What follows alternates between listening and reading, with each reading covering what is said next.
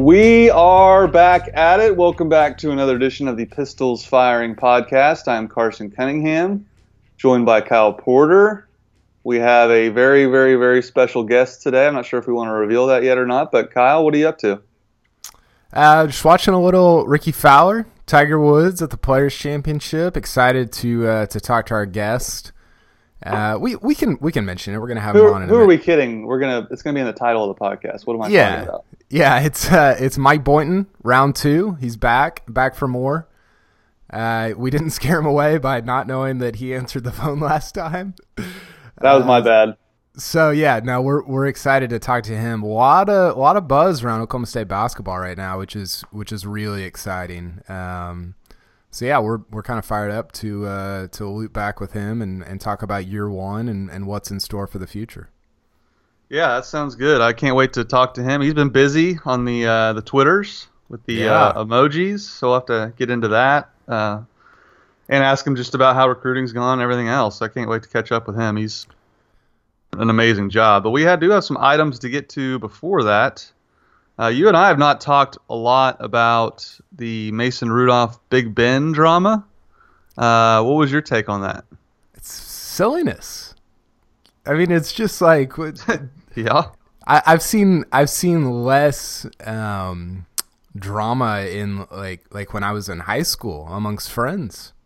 I mean, it's just absurd the way that and I think there's a point to be made if people haven't seen it. Basically, Ben Roethlisberger was asked about how Mason Rudolph said that he didn't think it was Ben's job to teach him stuff, which is a very rookie thing to say, like, know your place. Like, it's not his job. Like, you should go and learn on your own and do your own thing and whatever. And Roethlisberger just completely took everything out of context and made it into this just whole ordeal. And it was just, it's almost like he went out of his way to make the whole thing an ordeal. Didn't it feel like that to you? Yeah, it to me, it felt like Ben was trying to make a broader statement to the organization. And look, I get some of the gripes that Ben had in that, they just drafted a quarterback in the 4th round last year, even though he stinks, from Tennessee, Josh Dobbs. So I get being an older quarterback wanting players who can help you win now, not your replacement. But Ben at the same time has to be realistic and realize, oh yeah, I've talked about retirement 3 or 4 years in a row. Haven't played a full season in about 4 or 5 years. I don't know what he expects the Steelers to do. I mean, they're just supposed to not draft his replacement anytime soon, even though he's talked about retirement and can't finish the season healthy. So yeah, I thought it was more than just that, Kyle. I thought it was very. If you listen to the interview, like just the general tone of it, he sounded just so salty, petty. Like he made these little side snide comments like, well, I assume I'm still the starter, but, like, Ben, no one's saying you're not the starter, dude. Like, he's handling it, frankly, like a child. And there's reasons why the Steelers drafted Mason Rudolph. Obviously, they didn't expect him to be there in the 3rd round. But the way, like, Mason's handled it way better. Like, you're right. The statement Mason gave that he was like, well, book was like Mason, like, bowing down to Ben. Like, Ben's such a Hall of Famer, he doesn't want or need to help me. I'm just a 3rd-round draft pick, Like, it's not like Mason walked in there like Vince McMahon strutting around going, I'm the new quarterback. Who's this old chubby guy I think he is with his, 2 gloves on.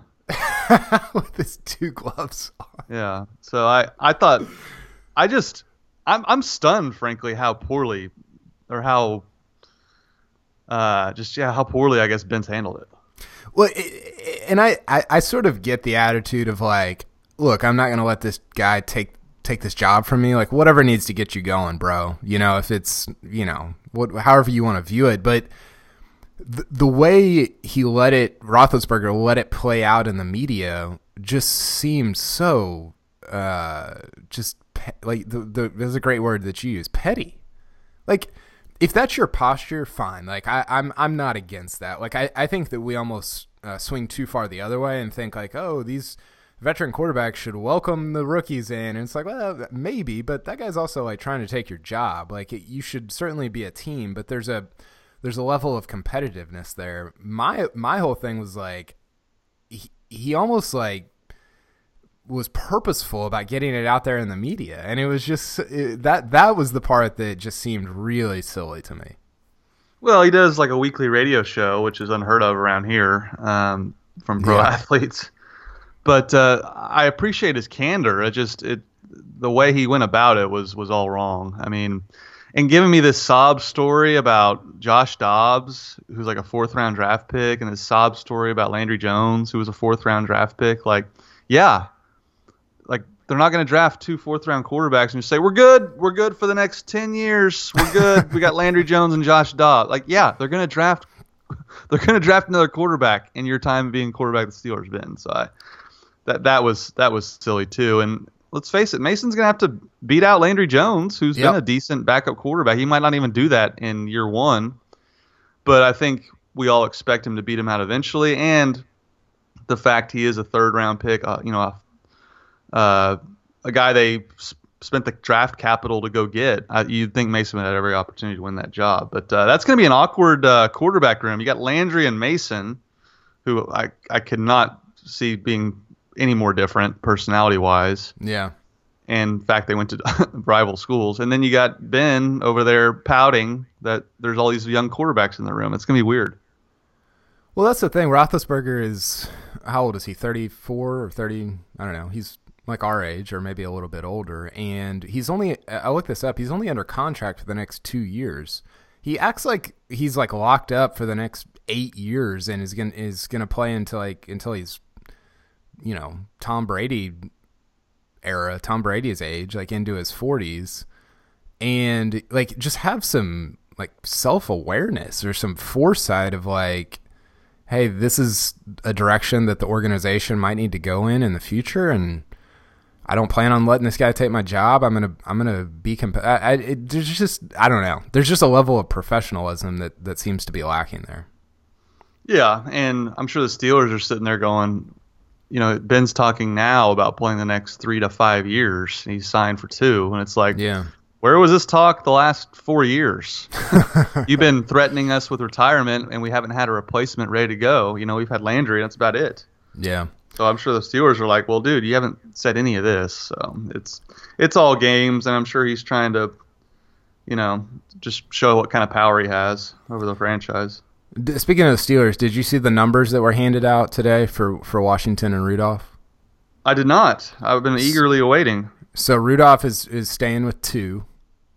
Nice. And Washington is actually dropping some numbers down to 13. Whoa. Yeah. Kind of weird. Which I like, because he wore like the weirdest number ever for a receiver. He wore like a running back number at OSU. So I like that they've let receivers kind of wear something besides in the 80s. It's kind of a recent phenomenon, because they won't let them wear single digits anymore, I don't think, but they can wear something in the teens, which is different. But so now you've got 2 guys. You got Tyron and you got James Washington, both wearing 13. Oh yeah, I didn't think about that. That means Tyron will wear 28 in the pros. I don't know if you saw, I interviewed Spencer Sanders, did a Q&A with him. Part 1 came out on Thursday. Part 2 is coming out on Monday. But we talked a little bit about numbers, and he said he's all about the single digits. And he said 1, 3, or 7, I believe, are kind of his numbers that he has circled. He was originally Speaks to my heart. He was originally 32. That was his kind of family number, but when he moved to quarterback, he obviously couldn't wear 32 anymore. So I thought you might enjoy the 1, 3, or 7. Those are like, for me, it's like 1, 5, and 7. But yeah. That's right in my wheelhouse. Yeah. He could be like that quarterback from like Indiana that was wearing like 20, 21 at quarterback, which looks so weird. He could wear 32. Spencer Sanders could be yeah. It's running back. You wear a running back number at quarterback. No, but that's cool. He seems to have a lot of confidence. Yeah, I think part 2 is Yeah, we talk about the future, talk about the fall and what he's expecting, and get into just kind of the recruiting, just how guys are recruited. He had some really interesting takes, so I'm excited about. Part 1 was good. I think part 2 is going to be even better. So, okay, well, I kind of want to talk about some post-spring storylines, but we do need to get to our guests. We need to call Mike Boynton. It's time for the Coop Ale Works Guest of the Week. Coop Ale Works bring great tasting craft beer in Oklahoma City. Try the flagship F5 IPA, the bold DNR Belgian Strong Ale, or the refreshing Horny Toad Blonde. For your next watch party, tailgate, or get together with friends, enjoy a cold Coop Ale Works. And please remember to drink responsibly. Coach Boynton. Yes. How's it going? This is Kyle Porter and Carson Cunningham. What's up, guys? Not much. Where are you first and foremost? Where are you at these days? For about 30 minutes, I'm in my office. Well, yeah. Let's start there. You're all over the place. These are difficult days to manage. How do you map out and sort of manage your time and the way you're spending your days? Yeah, they're difficult to manage in that there's a lot of things that are really important that all have to be done. And really it's just a matter of trying to prioritize the things that are certainly most important first and making sure those things get done. And sometimes you get to the end of the day and you haven't got everything off the list. But you can't get through the day and number 1 and number 2 haven't been addressed. So recruiting is always number 1. Making sure that our players are in a good place is always number 2, and my family, in theory, is number 1, but they fall right there after those 2 things are handled. And then you get boosters and former players and checking on them, and right now we're trying to make sure that Jeff's in a good place with workouts and what's going on with him, and the guys that'll be graduating, get through graduation, and their families are in town. So there's a lot going on, and it's all really important stuff. It's just a matter of making sure you prioritize those things. And then, part of the reason you put together a staff is so that they can help you manage some of those things. And we got a really good staff, and that's been a great benefit to me. Last time we had you on the podcast, you said you were obsessed with recruiting, and you've had a lot of success lately. But what's been the biggest challenge, I guess, going on the road and recruiting, and how much has Mike Holder helped you along the way with recruiting?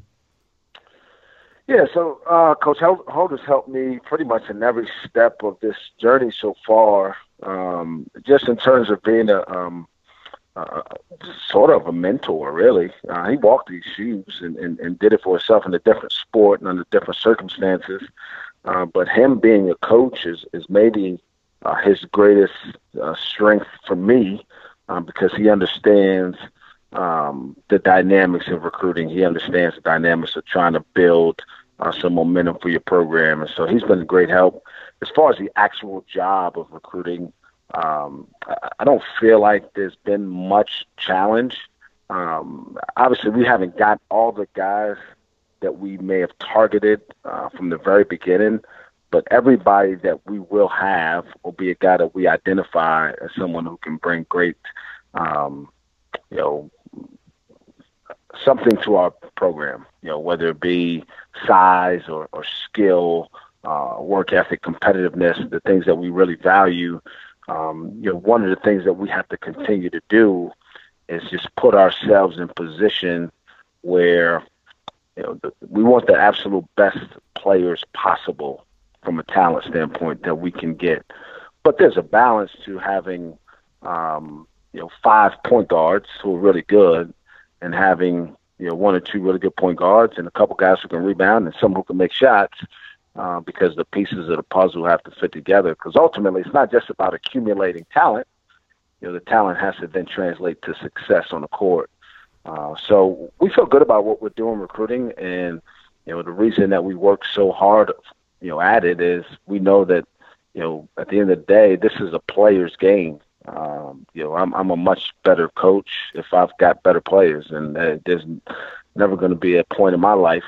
No matter how many games we win or lose, or that I will get those things kind of, misplaced in terms of the importance. My coaching ability is directly tied to to the amount of talent that we can accumulate here and get those guys to buy into playing together. One of the things that you've heard from a lot of the guys that have committed or that we've interviewed who you're recruiting is how relatable you are and how easily these guys relate to you. How do you do that? Do you have kind of a go-to list of things that you want to talk about, or just what's it like to go into a recruit's home or to host a recruit and be able to connect with them on their level and where they're at? Well, the first thing you got to understand is every kid and every recruitment is unique and different in some respect. And I can't talk about guys specifically that haven't signed, but I'll give you an example. A couple guys may grow up in the same household and have very different ways that you have to connect with them, even though they've been raised the same way and taught the same things and value the same things, but they're different people. And so what you have to do, which is part of the reason I'm so involved personally in recruiting, because ultimately those things that they value have to kind of align with the things that I value as the leader of the program. And then the assistant coaches and the support staff kind of follow that lead and trying to identify the guys that will pursue. But, I don't just have a blanket. I don't have a cookie cutter or a template of, I'm going to call this guy on Monday, Wednesday, and Friday at 9 a.m. I'm going to find out what that kid is about, what his story is, where he comes from. Maybe there's something that we have in common that we can kind of create a bond over. And sometimes you can't find the connectivity. And really that's one of the keys in recruiting is figuring out when it won't work and getting out, because one of the hardest things to do is spend a lot of time recruiting a kid, never really developing that connection, and realizing that you never really had a chance, and now you've wasted a lot of time that you can't get back. I can get, there'll be money in our budget again next year, so we'll get the money back, right? But the time, you spend time recruiting one kid, you're not spending that time recruiting somebody else. And if you can't see the tea leaves and you don't have a really good feel for how that recruitment is going, you really can waste a lot of time spinning your wheels, not getting a whole lot done. So that's one thing. I try to be very personable with the kids, and I try to be very honest. I mean, we recruit from a very honest standpoint. We tell guys all the time, Stillwater is a special place, but it's not New York City. And so, if you want, arts and big city living and a lot of activity outside of campus life and basketball, this may not be the place for you. If playing in the ACC was always your dream, and we can't help you, so it's just a matter of being very personal and being diligent. We lost a kid here recently who I felt a very strong connection with, and I think even the guys that we don't get, sometimes when you listen to them talk, you can tell the way we've recruited them that they felt a connection. And over time, you feel good that those things will produce the results that you want. Mike, you've become a must-follow on Twitter, I have to say. And yesterday, I was trying to crack a Da Vinci Code of emojis that you sent out. Thankfully, I think the guy you were alluding to committed and actually broke his commitment on pistols firing, which was cool. But yeah, you've been having a lot of fun with Twitter, and you riled up Sooner Nation, I guess, with the eyeball emoji. You didn't know, and I didn't know that they had the eyeball emoji copywritten, I guess. But are you having fun with all the emojis and going back and forth with fans? Yeah, it's hilarious. I'll tell you this: when that whole thing happened, I kind of get stuck in our world. I don't really pay much attention to things that are kind of outside of what we're doing. So I didn't even know what happened. So we had a couple kids on campus that weekend, and we can't speak. And I don't like to really take the kids' opportunity to break their own stories anyway. But I do like to give our fans sometimes a sense of, hey, kind of be on alert. Something may be happening. And so when I initially tweeted the eyeball thing, it never dawned on me that someone else at some point may have used the same emoji or created the emoji to use for that purpose. And I didn't even know. So we went to dinner later, and our staff was like, "Hey, man, you're getting crushed on Twitter." And I'm like, "What? What are you talking about?" They're like, "You haven't checked your feed?" I was like, "No, I just, after I tweeted, I went home, took a shower, saw my kids for 5 minutes, gave my wife a hug, and now I'm here at dinner." They're like, "Oh, man, you got to check it." So I go on, and there's this, like, flurry of people like, "Oh, you're a thief of the night," or whatever it is. And I'm like, "Guys, what the heck is going on? This is social media." I mean, it's like the exclamation point. Like, who owns it? But it's fun, man. I say this: we work really hard, but we have a good time. Part of the reason I think our staff works together is we have fun. We enjoy being around each other. We don't take ourselves too seriously. And this is college athletics, man. This is supposed to be enjoyable, and that's how we try to keep the environment around here. And how much are the guys that you're recruiting, or even the guys that are on campus, how much do they live in that world of social media, and how has that maybe affected the way that you coach or recruit or just kind of run your program from when you entered college, several years ago? How much has that changed, and what do you do because of that? Yeah, so I'm going to sound really old, even though I'm not, as everybody kind of knows, right? But so in 2004, I finished with college, my last year. Like, I think Facebook started maybe like the year after that, or like that following fall. Yeah. So I never really I didn't grow up with it. I didn't really get into it that much. And then I kind of started to get into Twitter as I got more into recruiting, only because that's where a lot of news was being reported. And I didn't really tweet that much until maybe a couple of years ago. Once I saw that it became more a normal mode of communication. But I do understand that part of my job here is to be visible and help people understand what's going on kind of behind the scenes sometimes.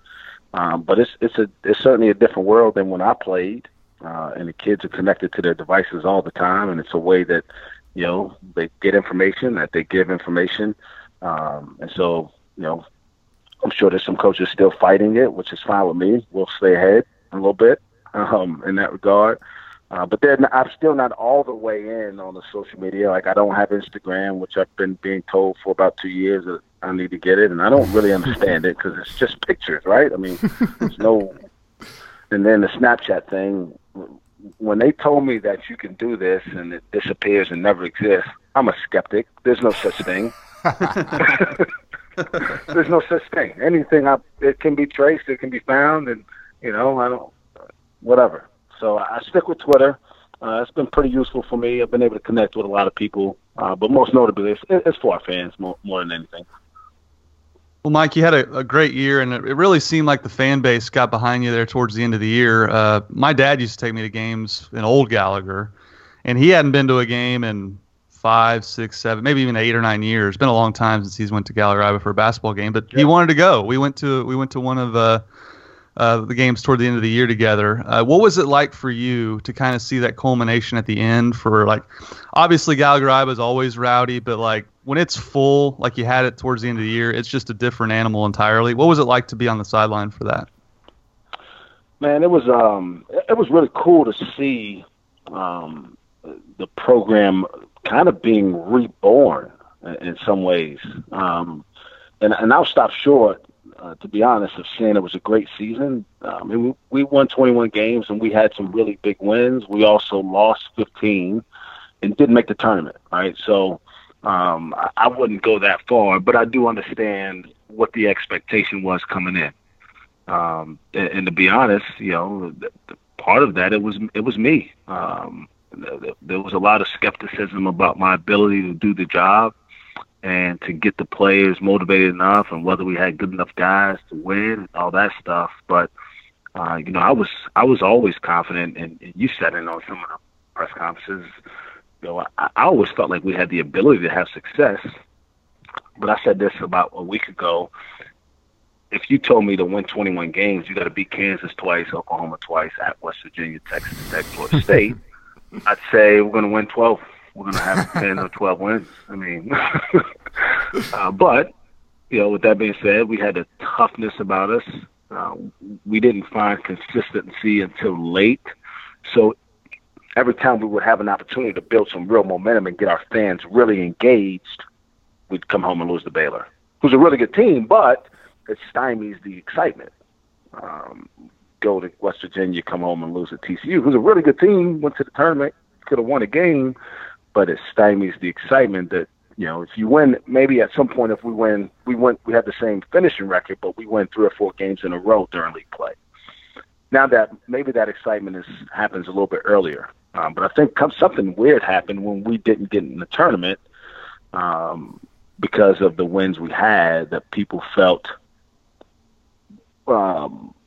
bothered.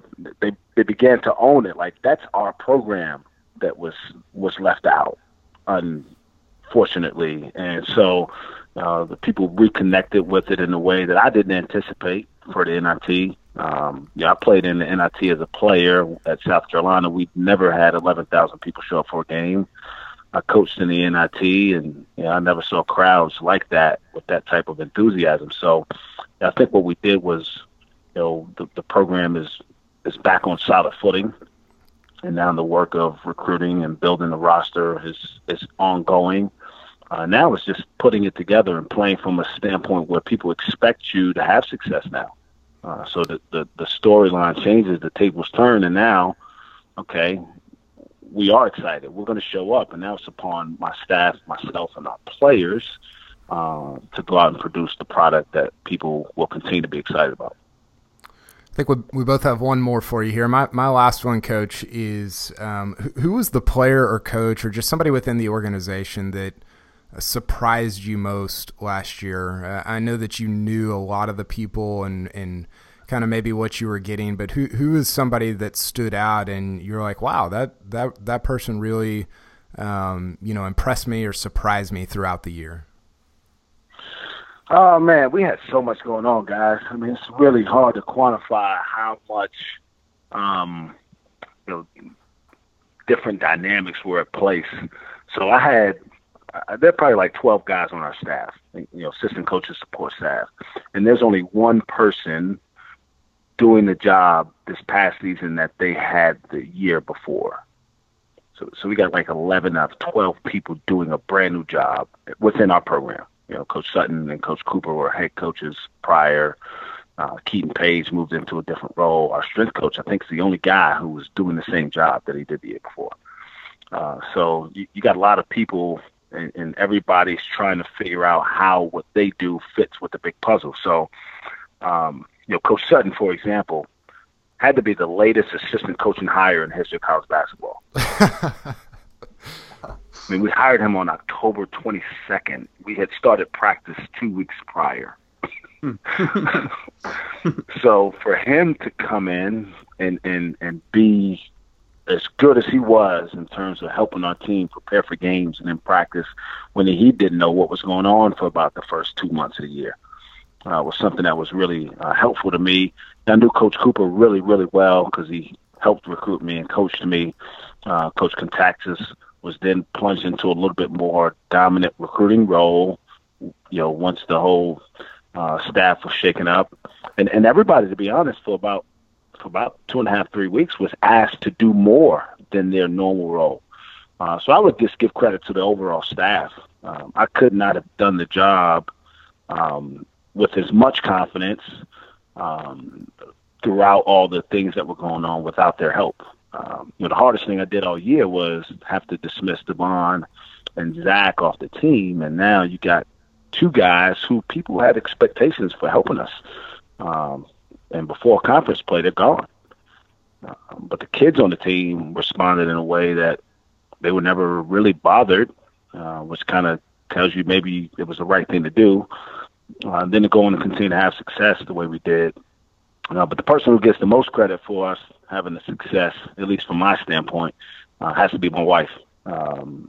We were kind of thrown into a unusual situation You know, I don't know any other guys who've gotten head coaching jobs at this level the way I had.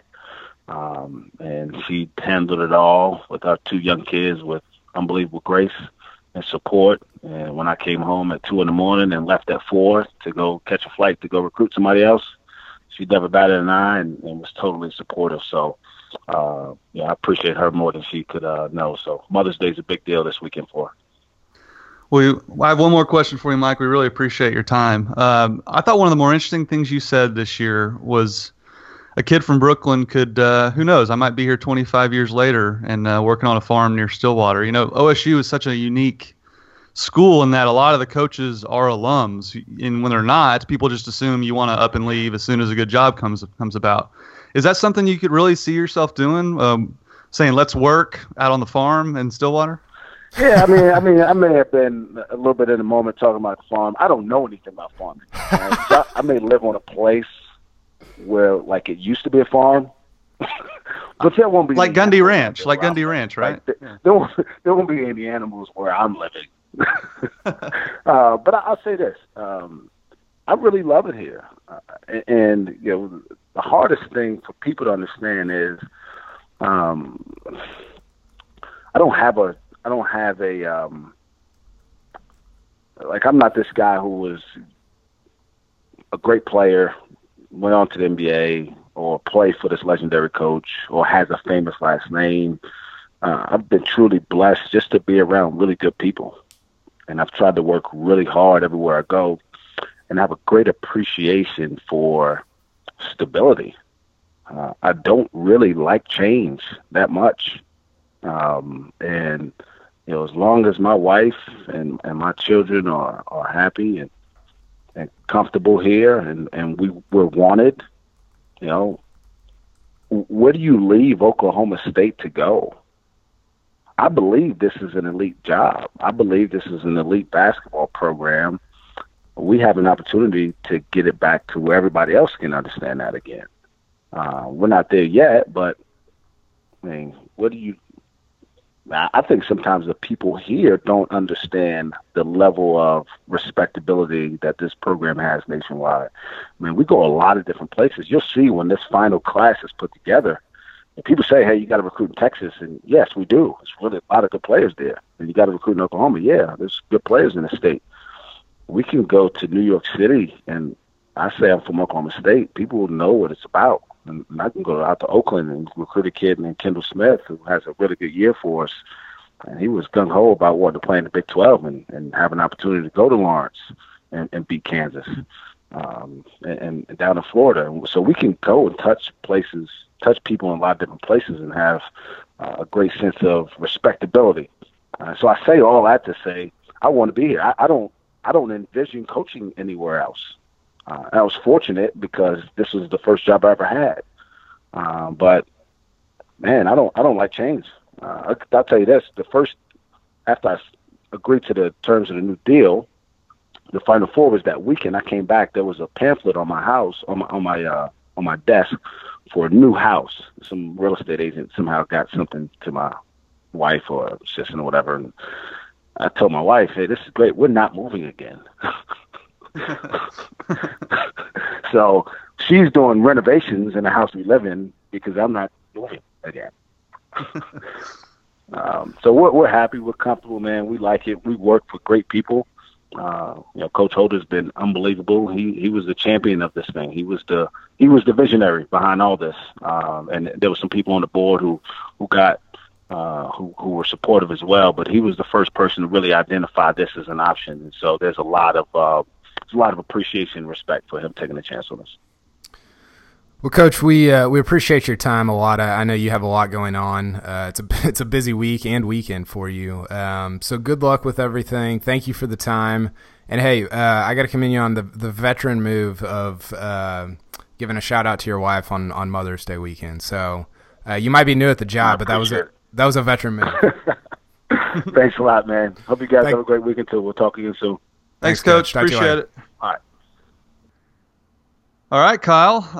That was our second time talking to Coach Boynton. A lot's happened since the first time, but I think you and I both probably had the same thoughts we had last time. This guy's pretty unbelievable. You can see why. Again, you can just every time you talk to him, you can see why Mike Holder fell in love with this guy and wanted to hire him. He's got a lot going for him and was impressive as always. Yeah, people don't know this, but you and I text back and forth during these interviews just to make sure we're on the same page, getting people out on time and all that stuff. And we traded some pretty some pretty humorous texts while he was talking. The ending of him talking, I wrote down the quote because I'll probably write about it later. Where do you leave Oklahoma State to go? And I thought it was. I mean, obviously that's a great quote, and he probably knows that that's a great quote. But also, I thought it was really interesting that he pointed out that he thinks that sometimes people within Oklahoma State world don't understand the brand nationally, because you're in Oklahoma State world. It's a very insular world to live in, to be in, because Stillwater is sort of an insular place. And so for him to be taking that brand nationally, across the nation, literally, and to see the sort of way it resonates with recruits and people and their families, that's pretty interesting, because that's a perspective that you and I don't have, and that I think that a lot of Oklahoma State fans don't have as well. Yeah, and it's easy to forget. Like you said, being here, I mean, it feels like OSU hasn't been what they're supposed to be at basketball in 2 decades, when really it's been 7-8 years. And even then, Travis Ford had them ranked pretty high a few times, Marcus Smart and everything else. And you can go even further back in history, obviously. But no, he's right in that OSU's a basketball school. I mean, they've become a football school now with what Mike Gundy's built, but a lot of people nationwide know who they are through basketball. So that was interesting to hear as well. But I was going to ask him, and he answered it actually when I asked him about recruiting, was just how he balances recruiting talent versus recruiting a team. And it sure sounds like he just wants to get the most talented guys possible, and he's confident in his coaching ability to make it work as a team. So I thought that was interesting as well. Yeah, it is interesting, and I think that we saw in his first year. I mean, that was sort of Travis Ford's theory, right? But I think we saw with him, he could never make it all work together. He could never make it all mesh. And I feel like and you mentioned this, I think, throughout the year, we saw in year one that Boynton does have a pretty good handle on the way to make it all mesh. I mean, you pointed that out, and I agree with it. And, maybe, who knows, like maybe that's not a reality in the future, but for year one, it certainly looked like it. Yeah, he can coach. That was one of my big takeaways from the year. I mean, some of those plays he drew up, you were like, wow, this guy really knows what he's doing. And a lot of times the plays he would draw up wouldn't work because the players couldn't execute it quite properly. And I think once he gets even more talented guys, I think you're going to see some real results. But he comes across as like so down to earth. Like the stuff about Twitter, like he's like, who has the copyright to it's like the exclamation point. He's like, who only gets to use the exclamation point? And he's right. So I thought that was hilarious as well. But no, he's awesome. And he's had a lot of success. I know he couldn't talk specifics about recruiting and stuff, but you guys broke a recruitment last night on the blog. I tried to mention that in the interview. He's landing, I think he has like 2 more scholarships, but he only wants to fill 1 more. And, seems as if he's filling out his roster quite nicely. We were all kind of worried about it when he only had like 4 or 5 scholarship guys, but he seems to be doing all right in the recruiting trail. Well, and what's interesting too is they don't have any seniors right now. I believe that's still true with Shine leaving, with Semo leaving, and then obviously with Carroll and Kendall Smith and Mitchell Solomon leaving. They're young.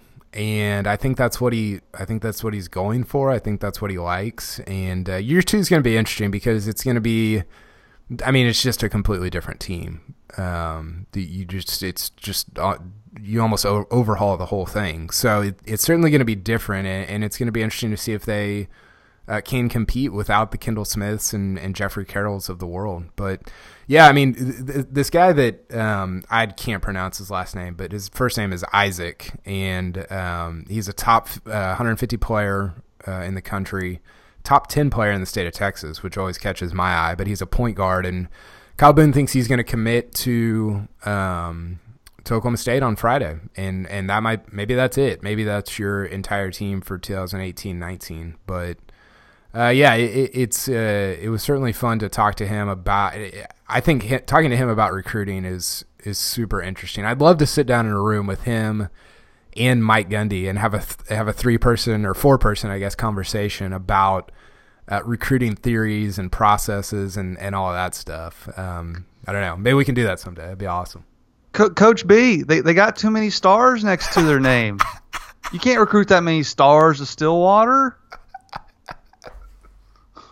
That's how the conversation would go. He definitely calls him Coach B. Yeah, we should have told Boynton maybe he can lease his farmland to Gundy someday. Gundy's going to have, 1,000 cattle by that time. Well, I think that's where he came up with that quote about living on a ranch. 25. Yeah. I think he went to like Ranch Gundy and or Gundy Ranch, and it was like, whoa, this is pretty sweet. I could build me one of these. So, I think that's kind of where he got the idea. Cabela's Stillwater edition. Him and Gundy and John Smith, they live out there they got their own land out there, and I think he's right though. I can't see Coach Boynton having like llamas and sheep and like I guess John Smith has a bunch of exotic animals out there. I don't really see Gundy having that either. I think he just does it just for the character. I think half of what he does is just for the character of it. You don't think he really is like wrestling goats out on the ranch? I mean, I see Gundy like posted up with like a Corona Light next to the pool. Like I don't really see him like, roping calves and stuff. Yeah, I could see that. I could see him having like his own hunting show out on a ranch, like his own turtle hunting show. I would watch that. Would subscribe. Okay. We're gonna do something a little different this week. I just pushed this idea upon you, and we're gonna try it. We kind of run out of uni ideas sometimes, so this week we're gonna do a throwback of the week. One of the things we started doing on this podcast is just going off on these kind of rabbit trails of talking about old players. So we're gonna purposefully do it now. And so let's get to this week's throwback of the week, brought to you by Chris's University Spirit. Your one-stop cowboy shop on Campus Corner, and be sure to shop online at chrisuniversityspirit.com. So my idea for this, Carson, is I wanted one of us to just kind of throw a name out there that we thought of recently that's deep in the Oklahoma State past, and just discuss that player or coach or whatever for a few minutes. So the one that came to my mind, because he was, I believe, at the spring game, and there was a photo of him that was floating around, was Antonio Smith, former Cowboy defensive player and longtime NFL guy. He played in the NFL for like 10 years. Yeah, I remember him at OSU, but he was like 10 times better in the NFL. Yeah. He was a good player at OSU, but you didn't watch him and think he was going to be 10-year vet and, flirting with, frankly, all pro teams. That's how good he was. So that is a name from the past. Isn't it interesting that I was doing this little exercise today where I was sort of looking at all the current Oklahoma State professional athletes, and there's really not a lot of them. I mean, you've got kind of your handful of guys in the NFL, Dez being the kind of the preeminent one. You've got 2 guys in the NBA, 3 guys in the NBA. You've got a couple of Major League Baseball players, but it just feels like for the amount of success Oklahoma State's had in all these sports that they should have more pros, and maybe they will in football in the future. But I don't know, that kind of stood out to me, I guess. Yeah, I mean, I guess that shows how hard it is to make it. I mean, you can probably go to. I mean, does Texas have that many more in NFL and NBA? Probably not. Probably about the same. You think NBA? Well, you got Durant. They got more in the NBA, I guess. Durant, Aldridge. Probably a couple more I'm forgetting. But TJ Ford. No, I don't think he's playing still. Mine actually, I actually talked to mine. I was at an NBA game a few months ago. Thunder were playing the Nuggets, and Stevie Graham is on like the player development Yes. staff there. And I didn't like walk up, hey Stevie, I remember you from college. I just like, oh, there's Stevie Graham. And then I was sitting down getting ready for my live shot, and he sat down with like another assistant, a younger assistant guy right to my left. And I wasn't eavesdropping at first, but then I heard him telling the story about how James Thomas went into the crowd. Remember the guy from Texas? Yes. Where he, like someone, I think it was TJ Ford and James Thomas. Yeah, I think it was. Ford dove for a ball and accidentally, he didn't know who this woman, there was a woman that was pregnant in the crowd, and he landed on her trying to save the basketball. And the woman's husband, if people don't remember this, the woman's husband got in his face and shoved him. And James Thomas comes flying in, and he's a scary, scary dude. He was a big dude, one of the tougher guys in the league. And Stevie Graham's trying to explain how scary James Thomas was and how wild it was getting with the players and the stands and everything. And he was telling the story about a player going in, and he couldn't remember the guy's name. And so I chimed in. I was like, that's James Thomas. Remember he had like the dreadlocks or whatever. He's like, oh yeah, that was his name. And the guy would. His assistant friend was like, really? He went into the crowd? So it was kind of fun to relive an old Big 12 moment with Stevie Graham, who actually I think had a longer career than Joey in the NBA. If you could have won a lot of money betting on that with the way their careers in college played out. But no, he's sticking in the NBA as an assistant. So that was cool to see him and reminisce on the old Big 12 wars. Yeah, that's great. James Thomas, the thing I remember about, he wore number 0, right? Yep. He had like the widest shoulders of any human being I've ever seen. Like he was just a like Dwight Howard guy. Yes, it looks like somebody just stuck a rod like through his neck, like going horizontal, and like that was just like his the way his shoulders were structured. It was crazy. But yeah, that's a good one. I think that'll be fun. We'll definitely do uni stuff in the future. We might switch back and forth, but just kind of wanted to throw that out there, and I don't know. Well, since we're on it, what do you think about? Again, it was just the first episode, but the Driven show and yeah. Like, is the golf team full on Nike? Like, are they going to be rocking blade collars, or are they just kind of still like ping, and then they'll wear like a Nike shirt? Do we know that? I don't know what's going on. Well, we'll have to investigate further on the next episode. It's like when Baylor was like Under Armour in baseball, Nike in football, and Adidas in basketball. It's like it sounds like you guys have some issues, and you might need Chad Weiberg to clean things up. Well, I mean, they're Nike and everything else. They should be like the Nike golf school. They should be looking like Tiger and Patty Reed out there. Swooshes everywhere. Jason Day. I don't need anybody looking like Patty Reed. Well, that was a bad example. He does have the deed to Karsten Creek in his golf bag. That's for sure. So he might have to show up just to like will Patrick Reed hit the ceremonial tee shot at Karsten to start things off? He's going to be named the new president of Oklahoma State after Burns Hargis retires. Oh man. You had some other items you wanted to get to though. Yeah, let's hear one more time from our sponsor, Chris's University Spirit, and we'll come back and I want to play a little overrated, underrated with Carson. Chris's University Spirit on Campus Corner in Stillwater, Oklahoma is proud to be your one-stop cowboy shop since 1986 and proud sponsor of this podcast, Pistols Firing. They specialize in custom printed Oklahoma State apparel and merchandise and pride themselves on their excellent customer service. They also offer a full line of custom Greek apparel and can even outfit your Little League team head to toe. They're located at the corner of 3rd and Knobloch on historic Campus Corner. You can follow them on Facebook, Twitter, and Instagram, and be sure to shop online at chrisuniversityspirit.com. Shop Stilly, shop Chris's University Spirit.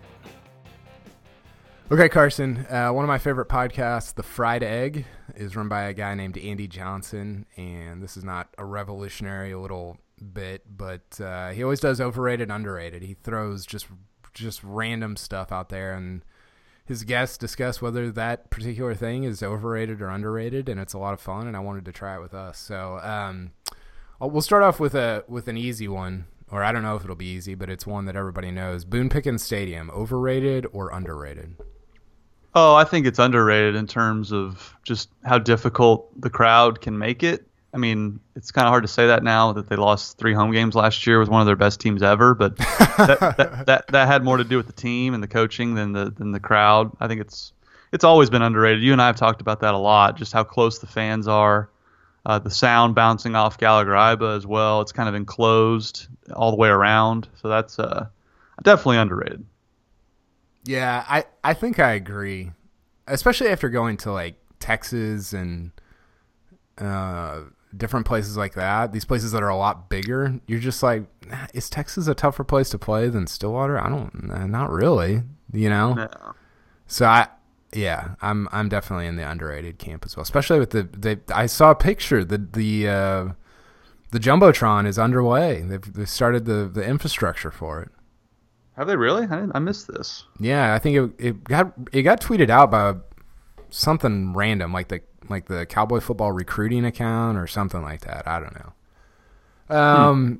Okay, my next one I got is veteran college quarterbacks. So guys that have been in a system or a program for a long time. Underrated or overrated? Overrated. I think college football used to be a sport in which you had to get guys into their junior and senior years, and there's guys now that are ready to play as true freshmen, whether it's quarterback, cornerback, receiver, doesn't matter. We saw that with Tylan Wallace last year. The guy's a true freshman and is playing in that receiving core. Tells you how good he is. So I think it's overrated. Yeah. And obviously the reason I asked this is because the quarterback derby that's about to take place. Man, I got to say, after talking to Sanders, I was not more he's going to be the starter, is what I was convinced of. Well, I thought Barry Trammell made a very good point in one of his chats this week. He made the point that Drew Brown would not have come to Stillwater with he had other like high level offers. Yeah. His theory is he would not have come here without some assurances made about, playing time, or here's our plan for Sanders to redshirt. We want you to come be the guy. Maybe that's just something you say to a recruit to get him on campus, and then you do what say the best man wins. But I thought that was an interesting point, and one maybe I've kind of overlooked a little. Yeah, that's true. I just, and again, it's confirmation bias because I'm already convinced that Sanders is going to be a star, but he was pretty dynamic to talk to. Like you talk to some of these guys. I mean, we even talk to guys like after they get out of when they're like post college, and you're like, I don't know, like that guy. Maybe there's something going on. Maybe he's just, I don't know. Sanders was pretty engaging, and I think that is sort of an underrated trait of quarterbacks. I mean, how dynamic is your personality? What's your ability to galvanize an offense and a team? And again, I've talked to him for 30 minutes, so it's not like I have a handle on his entire life, but he was pretty impressive. I won't fall for that. One of my first interviews of my career was with one Bobby Reed as he was about to win the job as a redshirt freshman. I walked away from that interview saying that guy is going to be an All-American, going to be a first-round pick, and didn't happen. So I'm not going to fall in that trap again. That's a great rebuttal. That's a great counter, and it doesn't always work out. And again, confirmation bias for me, but that's my stance right now. Okay, last two. I'm watching Ricky right now at the Players Championship. I'm not at the Players Championship, but he's on my television. Players Championship, overrated or underrated? I'm gonna go a little overrated. I mean, we always talk about it being the fifth major, but I watched yesterday and it was fine. It felt like I was watching any other tournament. Maybe on the weekend when it's high stakes and they're at the island hole, maybe that's when I'll get more juiced up. But maybe it's just because the big three didn't play well. Well, the big six didn't play well. The Ricky, Tiger, Phil group shot 9 over, and then the Rory Jordan JT group shot like 2 over. I mean, it was not good. No. I'm gonna say underrated. I think it's awesome, and I think that the Island Green thing is a little overcooked. I think that the PGA Tour gets a little they're aggressive with the way they promote the whole thing. But I don't know. I love that it allows so many different great players to compete for a tournament. You don't always get that at some of the bigger events. So I'm in on the players over the PGA Championship, and there are times when I think it's more fun than the U.S. Open. Wow. Yeah, I know. Bold statement. That's a take. Okay, last one. And these are not all OSU related, but I've been super into the NBA playoffs. I've told you before, it's my guilty pleasure. I enjoy watching it. It's a lot of fun. Don't feel guilty. It's the NBA worldwide. I know, but I got a lot of other stuff going on, so I always feel like I'm, whatever. But LeBron, where do you stand on LeBron? Overrated, underrated?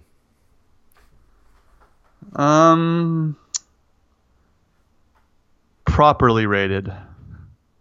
I'm going to go overrated. How about that? I think people are only for the pretense that people are putting him over Jordan, which I cannot do. I was of the age where you and I both were of the age where we got to see Jordan in the peak of his powers. And as great as LeBron is, he was never quite as dominant of just a force that Jordan was. I mean, you can look. I tweeted out a link to like 23 ridiculous Jordan stats on his 50th birthday that they posted years ago. The guy lost 43 games his final 3 years combined. Like, the guy did not lose, and they play 82 games. I mean, he averaged over 30 points per game for 7 years in a row. Never went to a Game 7 in the NBA Finals. Like, LeBron's been awesome. I mean, I think it's clearly Jordan and LeBron are up in their own like penthouse, and the rest of the NBA are like 10 stories down below. Like, they're far and away the two best ever. Like, not even close. So I hate every time I have this discussion that's trying to put one or the other down, but I can't put him over Jordan. I mean, Jordan was playing in the East when the East was the best conference. The East has been terrible when LeBron's been there. That's why he's made, let's be honest, that's why he's made 8 straight finals, or he's going to make 8 straight finals. If he was playing in the West, that wouldn't be the case. But no, I mean, I say a little overrated. I think he's underrated. I think in the same way that Tiger is underrated, just because it's hard to get perspective. We've gotten more perspective with Tiger recently, but it's hard to get perspective on guys' careers until they're done, because you're kind of in the moment and you're debating like these single games and even possessions, and like, like people just like lose their minds over like very like minuscule things. And he's been unbelievable for a really long time, and it's amazing to me that he can play this many games and still compete at that high of a level. I mean, it's and his team stinks. I mean, I know the East stinks, but my gosh, like, you could roll you and me out there and it would, they'd have more shooting than they do right now. I guess they have Kyle Korver, but I don't know. I'm consistently impressed by his dedication to becoming better and being great, because I think that's hard to maintain for that long a period of time. Obviously, Jordan did it. Kobe did it. A lot of guys do it, but it's really hard to consistently motivate. I mean, what does he have? He doesn't need any money. He doesn't need anything, but he's consistently motivated himself to become better and better and better. And I'm impressed by that, and I think that makes you, I don't know, I think that makes you kind of a one of a kind and set apart. Yeah. He's been awesome. Yeah. Okay. Shame that Kevin Durant basically closed off the NBA to the rest of the world by joining a 73-win team. Spencer Sanders, a Kevin Durant fan. Man after my own heart. Not my quarterback. Where's Corn Dog at? Okay. Where's the oil baron? Okay, Carson. Enjoy your weekend. Thanks again to Mike Boynton for coming on. This was fun. This was a fun show. It was a good one. Yeah, I mean, Mike was awesome. We really appreciate his time, and we'll have to catch up with him when the season's getting closer for sure. That was awesome. Yeah, it's great. Okay, we will talk to you next week. Yep, have a good weekend, man. You too.